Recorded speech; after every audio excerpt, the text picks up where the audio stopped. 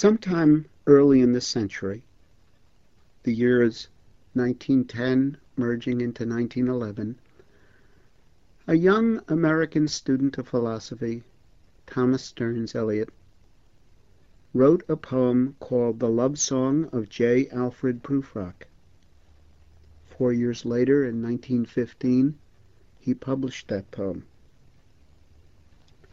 Although a later poem of his, called The Wasteland, would become more famous, it seems to me that The Love Song of J. Alfred Prufrock was perhaps the most important single poem in shaping the course of poetry in the 20th century, at least poetry written in English. In the next 45 or 50 minutes, we will look at this poem. It's really quite remarkable, and although on first reading it may seem difficult, in fact, I remember the first time I encountered it, I was a student in college. It was a warm day.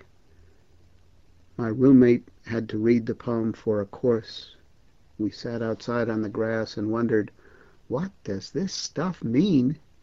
Although I remember my first encounter with the poem, and in a way that the poem made no sense and seemed totally beyond me, I think if we can make a few slight adjustments as we go through it, slight adjustments not even in the way we think, but in what we expect from a poem, it turns out that the poem is not overly difficult. Not only is it not overly difficult, but it is, I think, a deep poem, a poem that's deep not because it's so wise, but because it speaks so deeply to many of us. What it speaks about, I'll leave till later. In fact, what I want to begin with is the mystery of this poem, because the poem is a kind of mystery poem. It presents a problem, or perhaps a riddle, that we have to decipher. There's a secret that we have to uncover.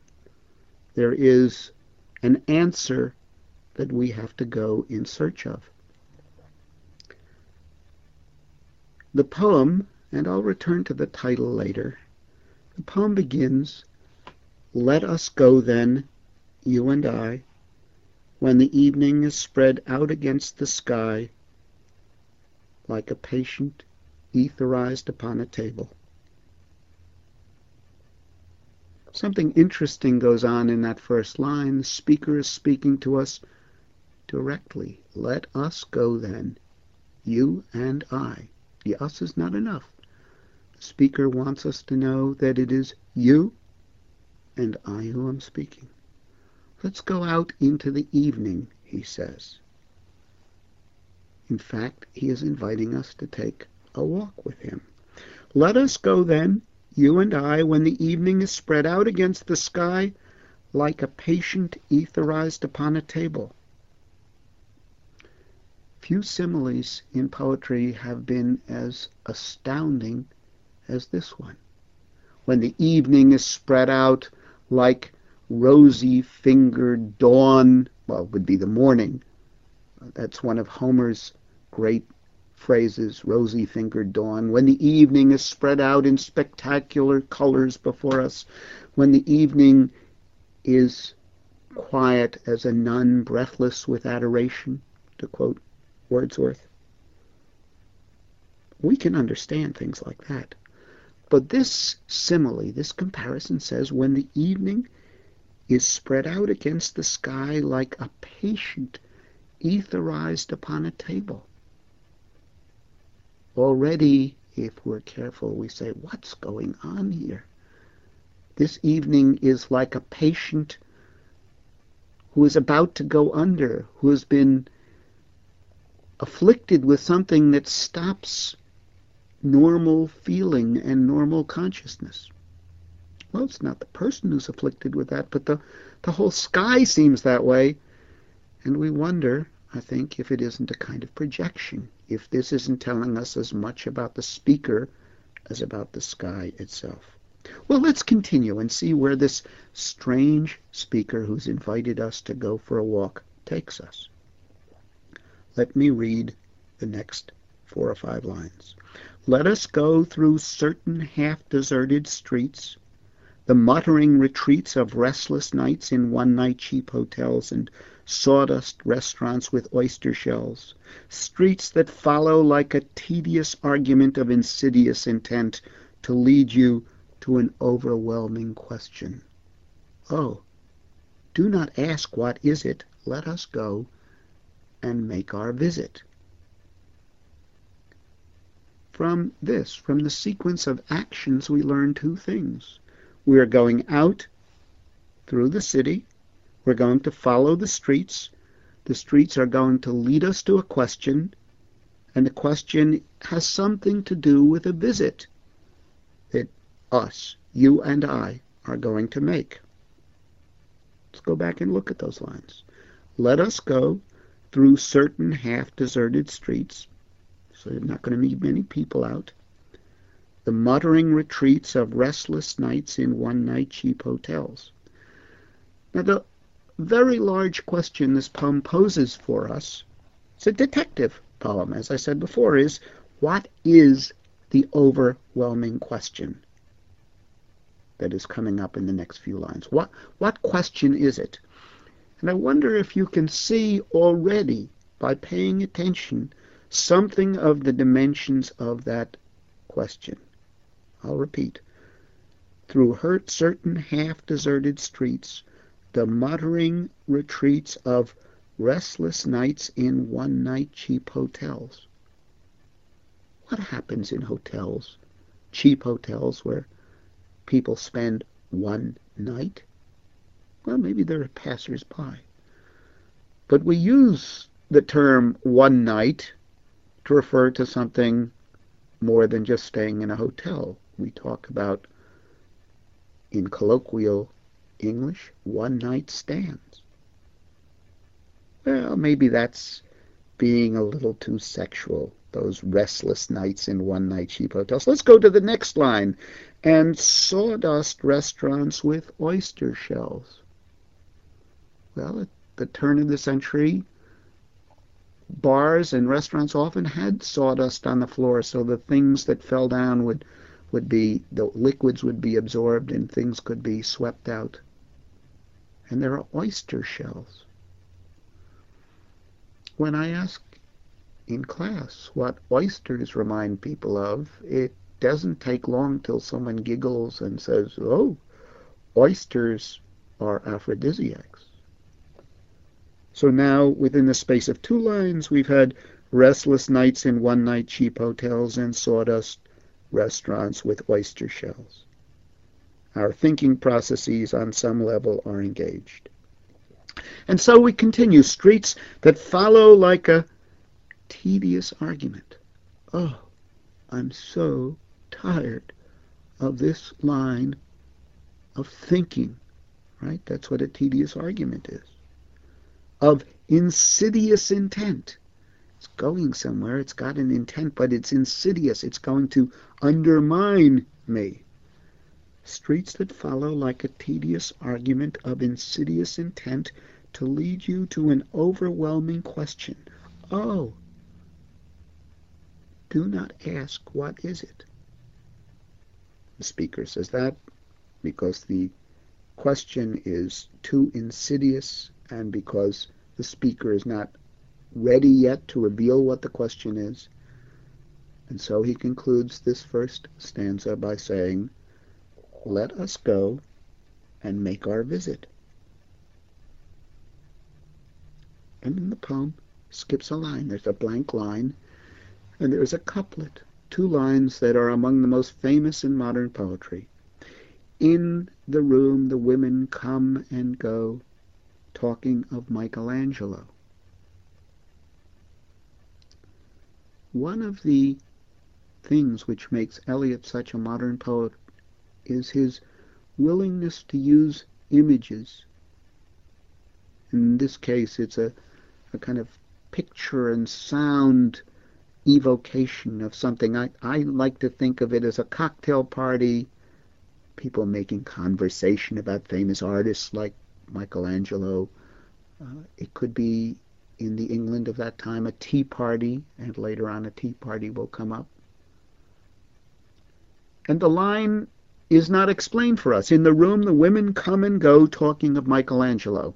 I've already done some explaining. Sounds like a tea party or a cocktail party where people are a little bit snotty and precious. Another aspect of the line that, in thinking about it, is why are they talking about Michelangelo instead of Leonardo or Giotto or something else that rhymes with O? And we think of Michelangelo and the incredible physicality of the men and women that he painted. Perhaps that has something to do with this line, but we don't know. We keep on going. And it turns out that that tedious argument of insidious intent is now, in a way, personified or mirrored in the weather, because the whole next stanza, which I will quickly read to you and pass by, is about the fog, a London fog that is a pea souper.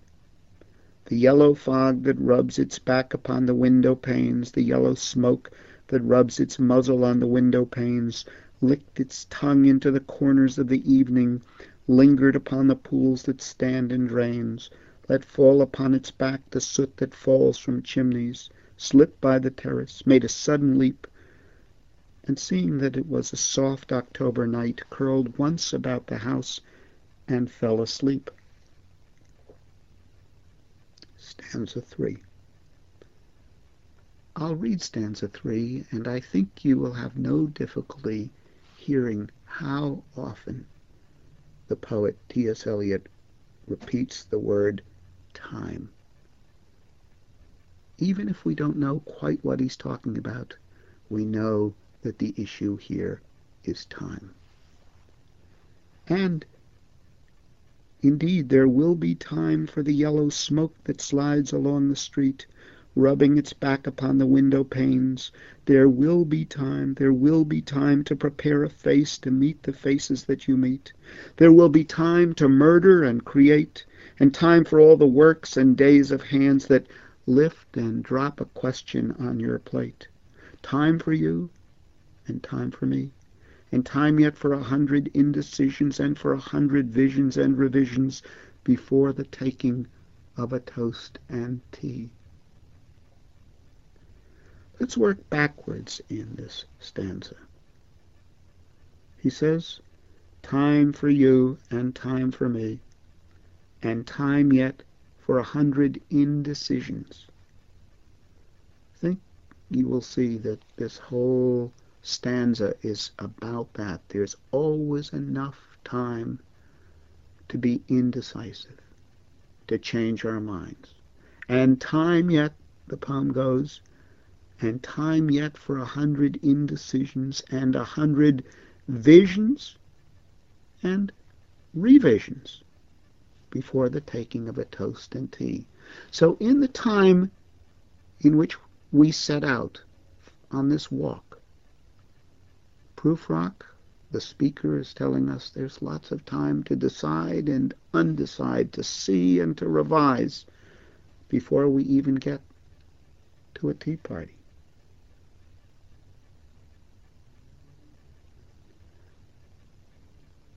He says in this stanza, there are wonderful lines in this poem. He says, there will be time to prepare a face to meet the faces that you meet.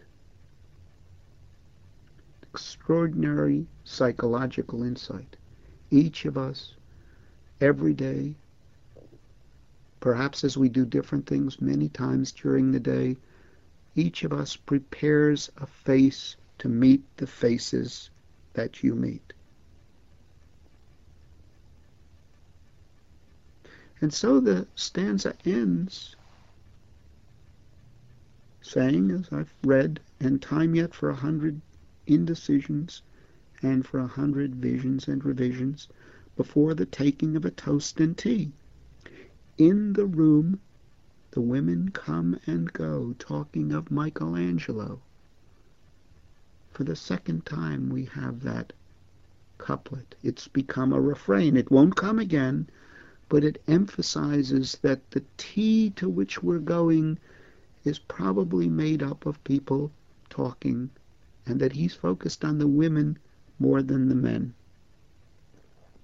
And then the poem continues, because time still obsesses our speaker. And indeed there will be time to wonder, do I dare? And do I dare? We have to ask ourselves, what is this about? What does he dare to do? What is he afraid of doing when he says, do I dare? And do I dare? And he is afraid, because the line continues, and indeed there will be time to wonder, do I dare? And do I dare? Time to turn back and descend the stair with a bald spot in the middle of my hair. So what he's told us here is that he's heading towards a tea. People will be chattering. There's time to wonder if he has the courage to go to this tea, to turn back and descend the stair. And we know that he's worried about how he looks and how he presents himself, because he says, with a bald spot in the middle of my hair. He's aware of his appearance. And more, the next line tells us he's aware that people will respond to his appearance, and maybe not in the best way. Time to turn back and descend the stair with a bald spot in the middle of my hair. They will say, how his hair is growing thin. My morning coat, my collar mounting firmly to the chin, my necktie rich and modest, but asserted by a simple pin. They will say, but how his arms and legs are thin. So there is an attempt to go up the stairs, a doubt about going up the stairs, a worry about his baldness, a sense they will say, oh, he is aging now, his hair is growing thin. And then he says, no, but I can assert myself. I wear good clothes. A morning coat is a kind of formal wear, a long coat with tails, what we call tails. My collar mounting firmly to the chin, my necktie rich and modest, but asserted by a simple pin. I'll give part of the poem away. The most assertive he will be in the whole poem is having a firm collar and asserting his necktie with a tie pin. So he's trying to dress, not for success exactly, but to dress so that he can counteract his baldness, or what he also knows in the next line, they will say, but how his arms and legs are thin. So he doesn't have a very good sense of his own body and his strength and his masculinity. And then he says, do I dare disturb the universe? In a minute there is time for decisions and revisions, which a minute will reverse. I always think this is the most amazing line. Do I dare disturb the universe? Here's a man who is going to a tea party, and some people are talking, and he's a little worried about balding and being a little thin, and he thinks if he should go into that party and deal with a question, an overwhelming question, he might disturb the universe, as if God cares, as if Saturn or the Crab Nebula in Orion care whether he goes into this party or not. And yet, so self-conscious is he that he thinks the whole universe might quiver and be disturbed if he were to go to this party. And then a line I say to myself often, because I think this is the way we so often are, especially in the modern world, when assailed by doubts and insecurities, we say, not in words as good as this, but we say it to ourselves, in a minute there is time for decisions and revisions, which a minute will reverse. So in a minute we can decide, and we can revise what we've decided, and then we can reverse it all. And the minute isn't even gone. We can dither around. And then he says, for I have known them all already, known them all, have known the evenings, mornings, afternoons. I have measured out my life with coffee spoons. I know the voices dying with a dying fall beneath the music from a farther room, so how should I presume? And the all who he knows are the women coming and going, talking of Michelangelo in that room. The people who will say how his hair is growing thin, how his arms and legs are thin. He's known them all. He's world-weary. He understands everything. This is an ironic poem. I don't think he understands all that much, but he's telling us he understands it all. Have known the evenings, morning, afternoons. I have measured out my life with coffee spoons. People who read this poem in 1915 were stunned by the language, the modernity of saying, not speaking of soul or speaking of daffodils and waterfalls like Wordsworth, but speaking of a life measured out with coffee spoons. I have measured out my life with coffee spoons. Again, he doesn't tell us what he means, but we can guess. Every day I make the coffee. There's a terrible, dull regularity in my life. Well, the metaphor is rich, or the simile. Maybe it means something analogous, but different. I've portioned out my life, not in huge bunches, and I haven't lived with armfuls and huge amounts of baggage. I have measured out my life by coffee spoons, 1 tablespoon at a time. And he ends the stanza, as I said, so how should I presume? How should I dare to intrude myself on these people? And he says the same thing to end the next stanza. And I have known the eyes already, known them all. The eyes that say how his hair has grown thin, the eyes that see how his arms and legs are thin. I have known the eyes already, known them all. The eyes that fix you in a formulated phrase, and when I am formulated, sprawling on a pin, when I am pinned and wriggling on the wall, then how should I begin to spit out all the butt ends of my days and ways, and how should I presume? He's worried in the stanza that he'll enter this room and they will say something about him. Oh, J. Alfred Prufrock is fill in the blank.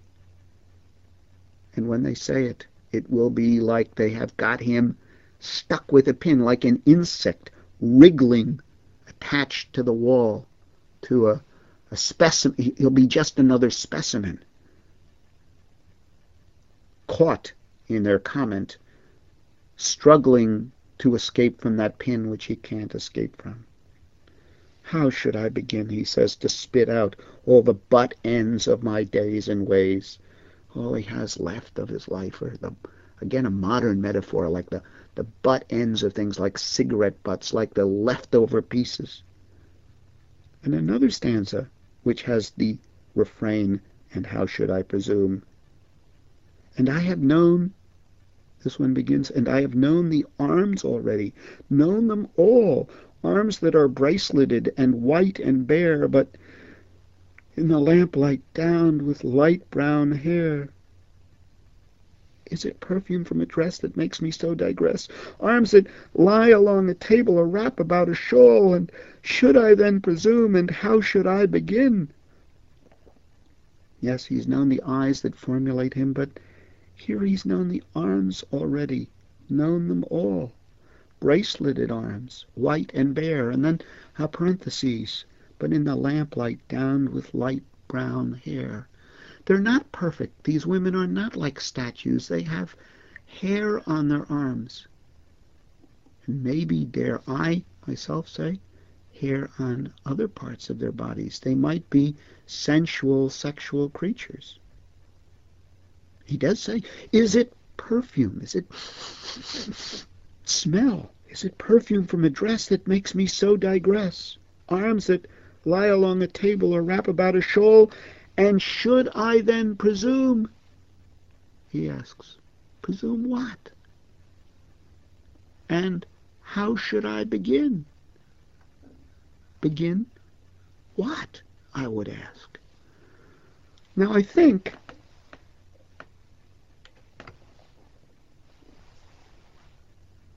at this point we know that he's afraid of entering this room and afraid of encountering these women who will judge him harshly. And there's some kind of question that he isn't sure he dares to address. He doesn't know how to presume. He doesn't know how to begin. What is that question? Might it be, well, let's look at the next line. He's just said, and how should I begin? This is what he says. Shall I say, I have gone at dusk through narrow streets and watched the smoke that rises from the pipes of lonely men in shirt sleeves leaning out of windows? I should have been a pair of ragged claws scuttling across the floors of silent seas. I think we can read this line. Should I begin by saying, I've gone out at night and there are lonely men who smoke pipes and look out their windows? Why would he tell a woman this at a cocktail party, except to suggest that he himself might be lonely, that he himself might lean out of windows looking for something? And then he responds to himself, oh, I should have been a pair of ragged claws scuttling across the floors of silent seas. What a strange image that is. Claws scuttling deep under the water with no noise. What does it mean? Well, it means far away from the rooms where the women come and go. Talking of Michelangelo, these are silent seas. It means he should have been far away from a human world, deep under the water. He should have been something with a carapace like clams, some hard shell so that nothing affects him. He should have been claws which can grab, which is perhaps what he wants to do in some way. He should have been claws which can grab instead of saying, do I dare and do I dare? In a minute there is time for decisions and revisions which a minute will reverse. Perhaps he should have been pure animality. Notice this crab doesn't even have a rudimentary brain. I should have been just body. I should have been a pair of ragged claws scuttling across the floors of silent seas. So this strange image suggests silence and being away from noise. It suggests being far away from a human world. It suggests desire and reaching out. It suggests a kind of brute animality. It suggests not having a brain. And then the poem resumes. And the afternoon, the evening, sleeps so peacefully, smoothed by long fingers, asleep, tired, or it malingers, stretched on the floor, here beside you and me. And he asks himself, should I, after tea and cakes and ices, have the strength to force the moment to its crisis? I think this is a key point in the poem. Will I have the strength? After going to the party and eating the appetizers and canapes, or in this case, sipping the tea and eating some little petit fours and cakes and having some sherbet, should I, after tea and cakes and ices, have the strength to force the moment to its crisis? And he's going to respond to this sense of, do I have the strength, by saying, I was afraid. Listen to the next lines. But though I have wept and fasted, wept and prayed, though I have seen my head grown slightly bald, brought in upon a platter, I am no prophet. And here's no great matter. I have seen the moment of my greatness flicker, and I have seen the eternal footman hold my coat and snicker, and, in short, I was afraid. He's no prophet. He can't answer his question. His greatness has flickered away. God, death, have laughed at him, held his coat and snicker, and, in short, I was afraid. And so he decides not to go to the tea party and not to confront the question. And although the question is not clear yet, it will be soon, because there are two stanzas that address this question. Again, by a kind of indirection, by walking around it, but I think by now you remember back to the beginning, the one-night cheap hotels and the oyster shells, and we remember the questions of do I dare and how should I presume and how should I begin, and lonely men in shirt sleeves and wanting to be a pair of ragged claws. Listen to what comes here.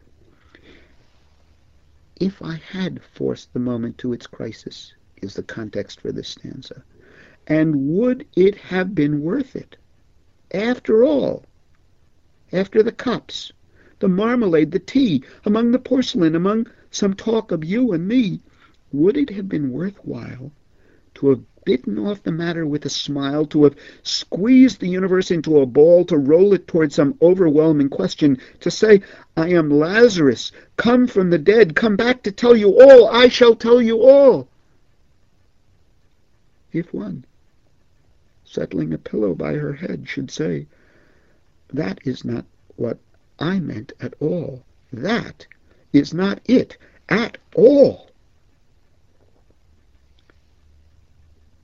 The stanza says, would it have been worthwhile?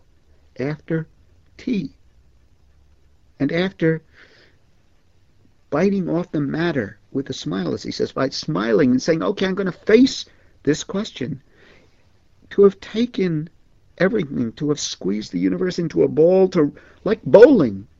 And it's an allusion to a famous poem of Andrew Marvell's, in which he says, now let us love us while we can.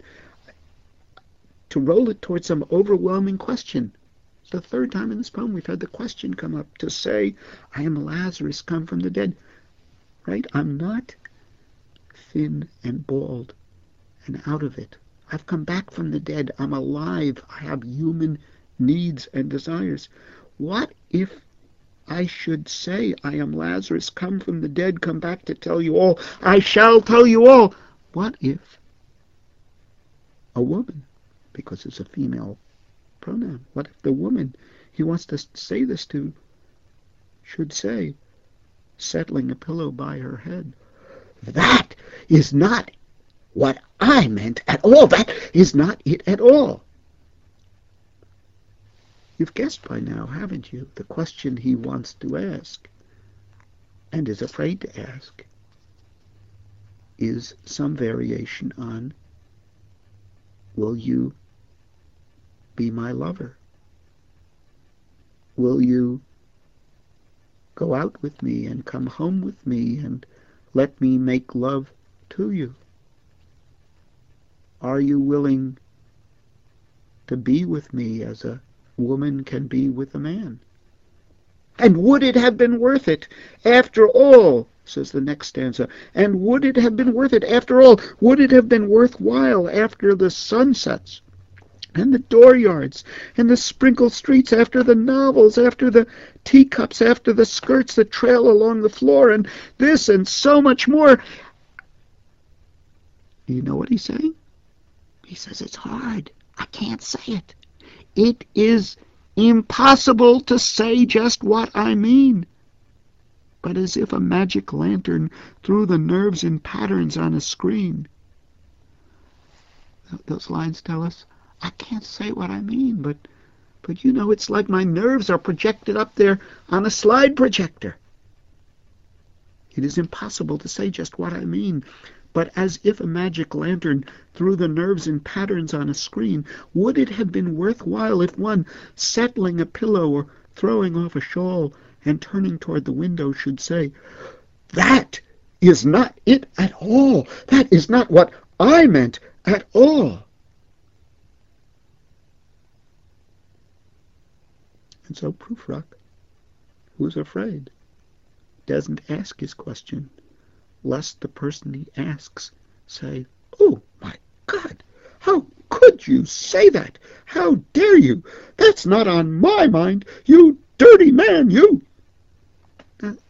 That isn't, in fact, what people who know one another say.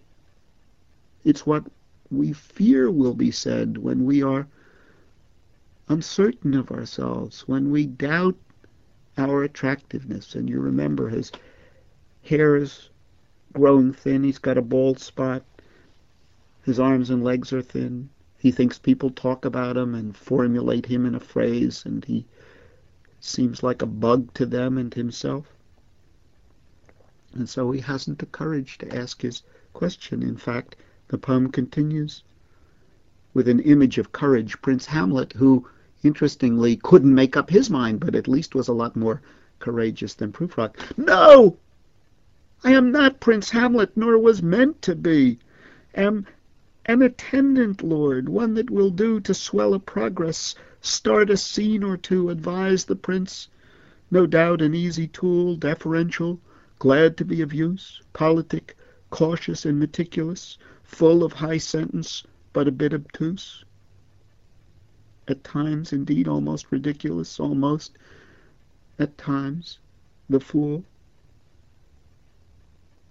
I'm not Prince Hamlet," he says in that stanza. "I'm just somebody who hangs around. I fill out the scene on the stage. Maybe I can offer advice like old Polonius.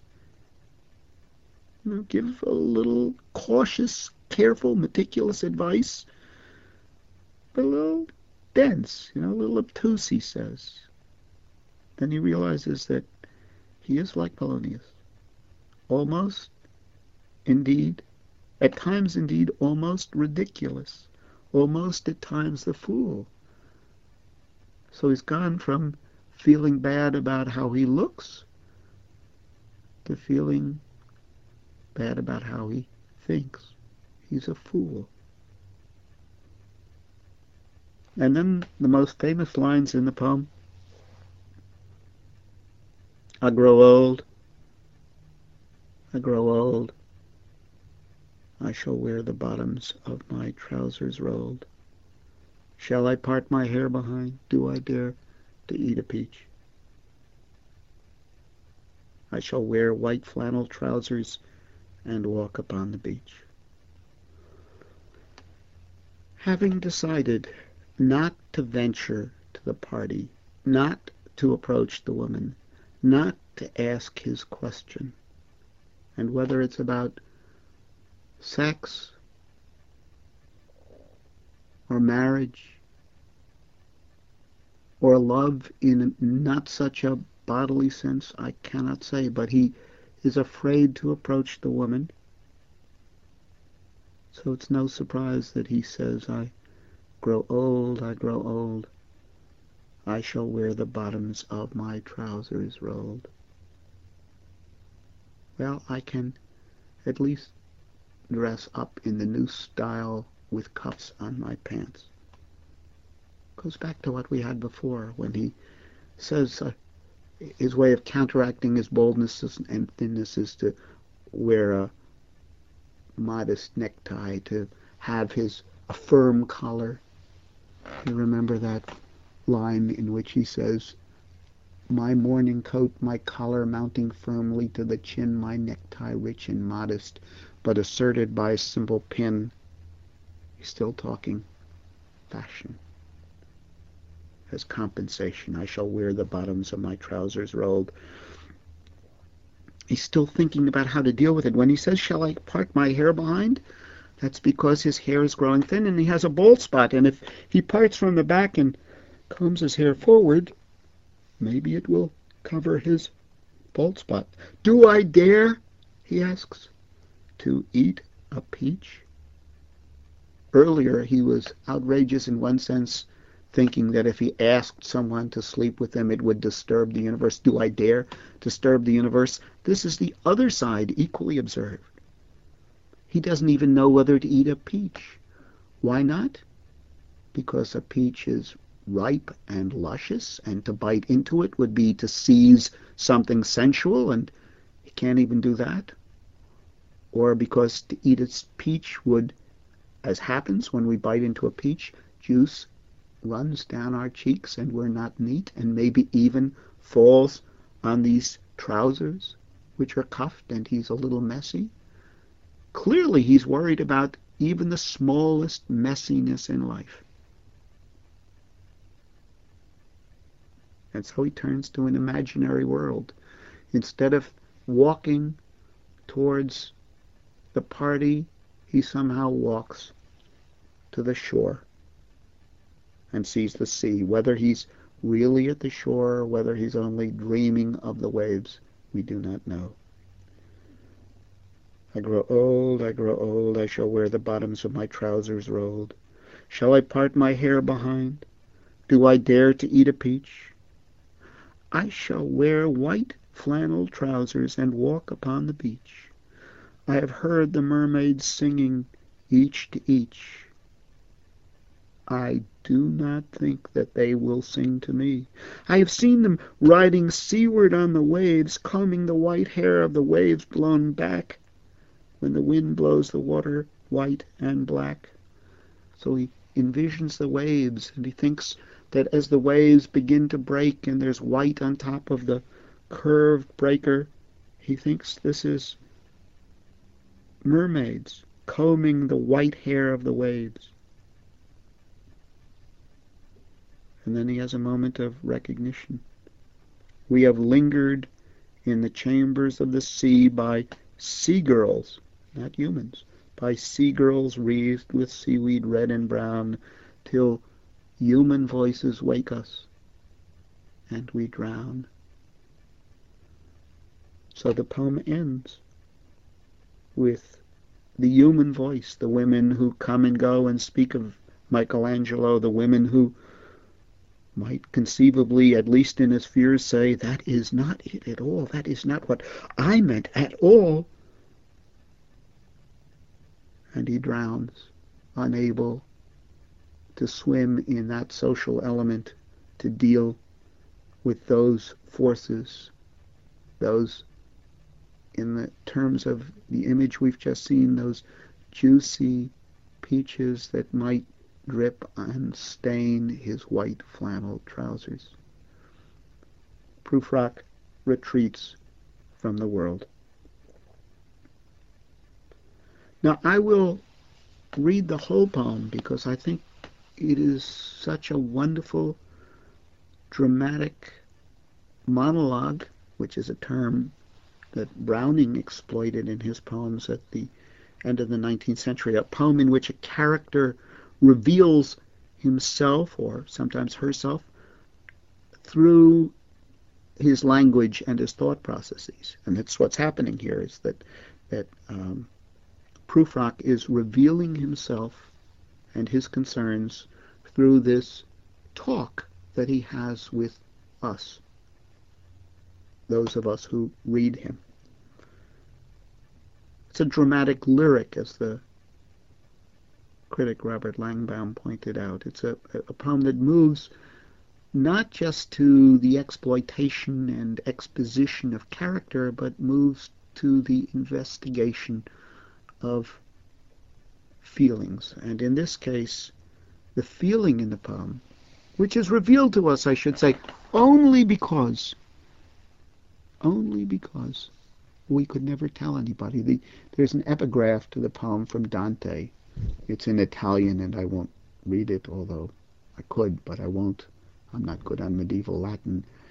The translated runs, if I thought my reply were to one who could ever return to the world, this flame would shake no more. But since, if what I hear is true, none ever did return alive from this depth, I answer you without fear of infamy.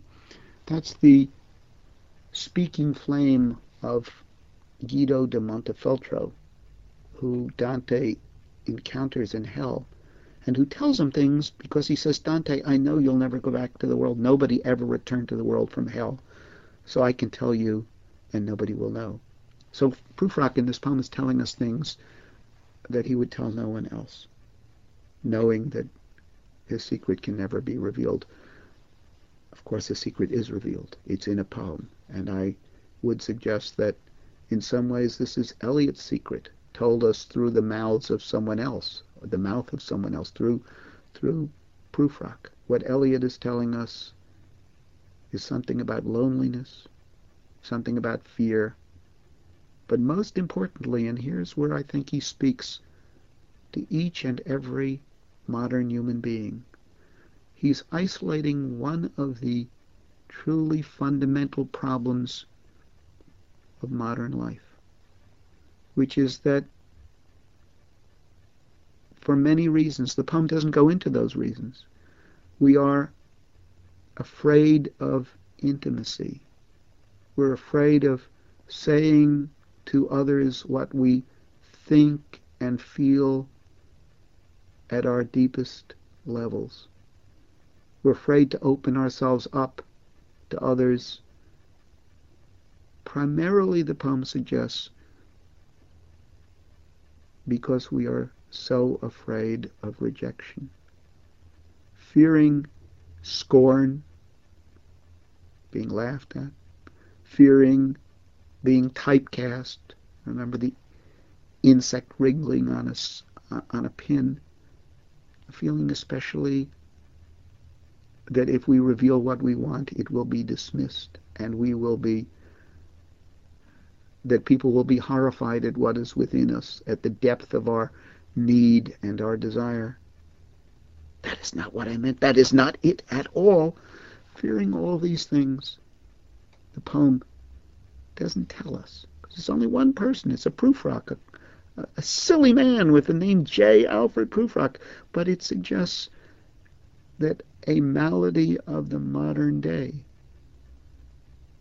maybe not everyone, but Eliot's saying, check it out. See if you too feel this way. That a malady of the modern day is that we are afraid to ask for the things that we most deeply need. That we're afraid to open ourselves up to other people, and we are far too willing to live within our own fears and constraints. That we do not say the things that would get us the love and fulfillment we most deeply desire. There are things I don't like about T.S. Eliot. I don't like some of his attitudes towards life and towards literature. I don't like some of his political actions. He was enormously conservative, and I believe he was a misogynist who disliked women. He was an anti-Semite. He was a racist. I don't like some of what he did to language.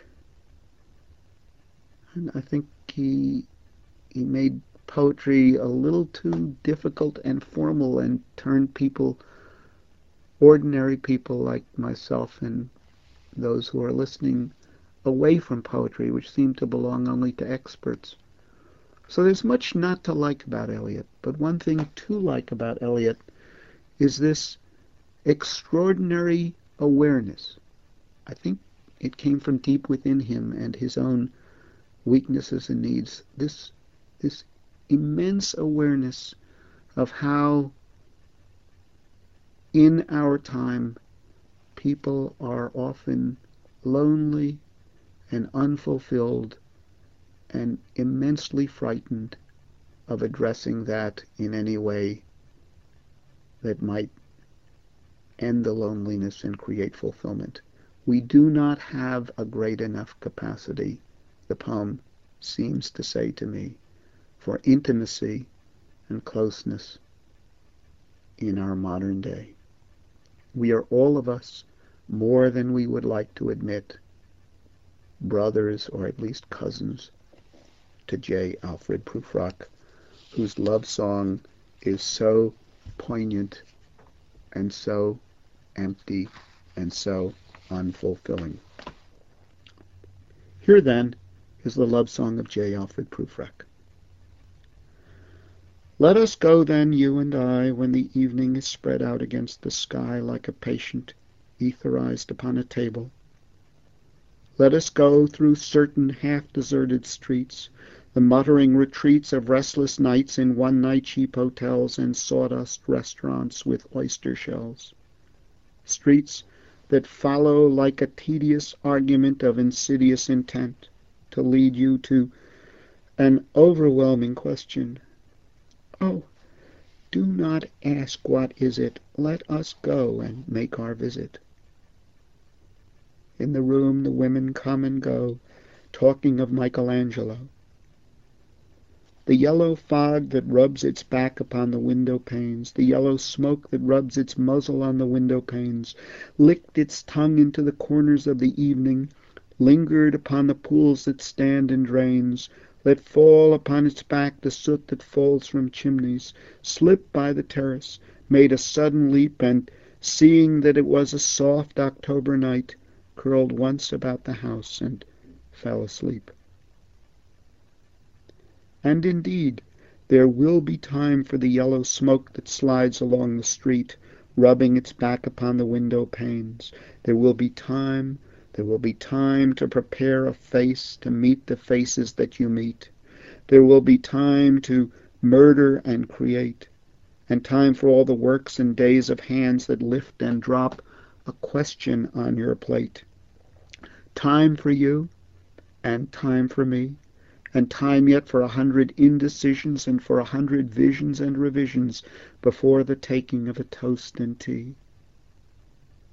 In the room, the women come and go, talking of Michelangelo. And indeed, there will be time to wonder, do I dare and do I dare? Time to turn back and descend the stair with a bald spot in the middle of my hair. They will say, how his hair is growing thin. My morning coat, my collar mounting firmly to the chin, my necktie rich and modest but asserted by a simple pin. They will say, but how his arms and legs are thin. Do I dare disturb the universe? In a minute, there is time for decisions and revisions which a minute will reverse. For I have known them all already, known them all. I have known the evenings, mornings, afternoons. I have measured out my life with coffee spoons. I know the voices dying with a dying fall beneath the music from a farther room, so how should I presume? And I have known the eyes already, known them all, the eyes that fix you in a formulated phrase.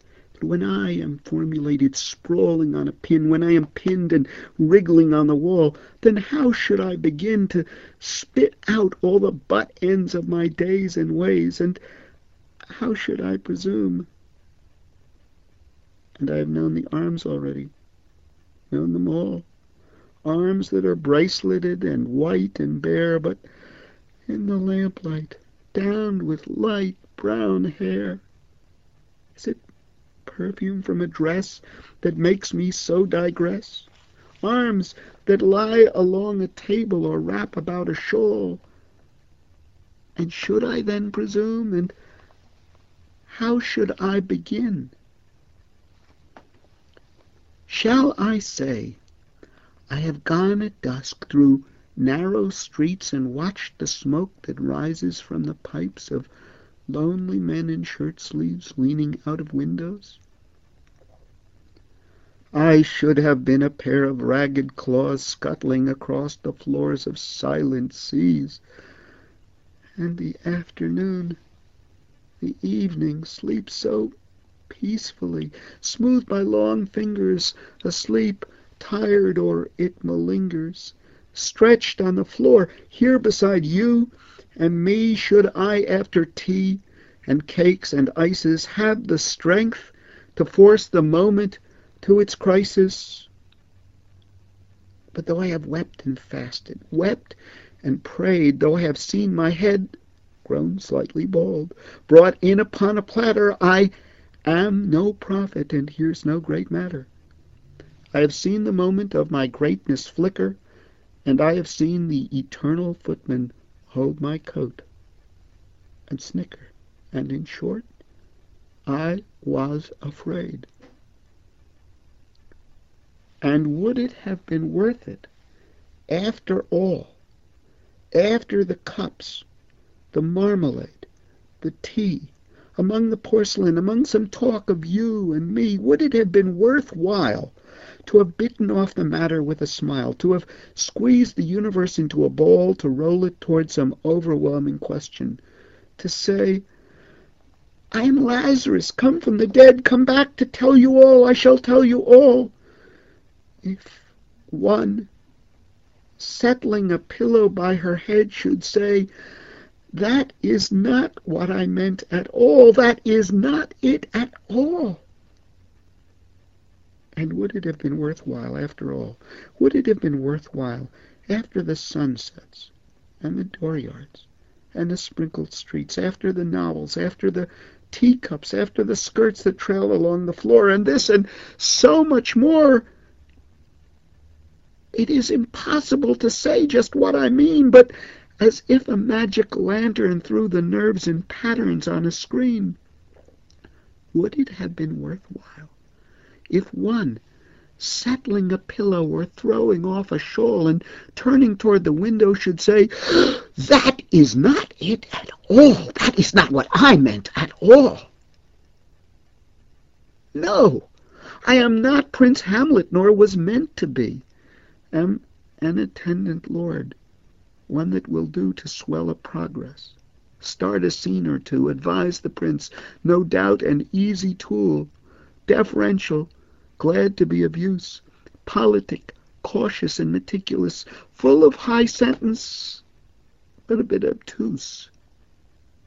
At times, indeed, almost ridiculous, almost, at times, a fool. I grow old. I grow old. I shall wear the bottoms of my trousers rolled. Shall I part my hair behind? Do I dare to eat a peach? I shall wear white flannel trousers and walk upon the beach. I have heard the mermaids singing, each to each. I do not think that they will sing to me. I have seen them riding seaward on the waves, combing the white hair of the waves blown back when the wind blows the water white and black. We have lingered in the chambers of the sea, by sea-girls wreathed with seaweed red and brown, till human voices wake us, and we drown.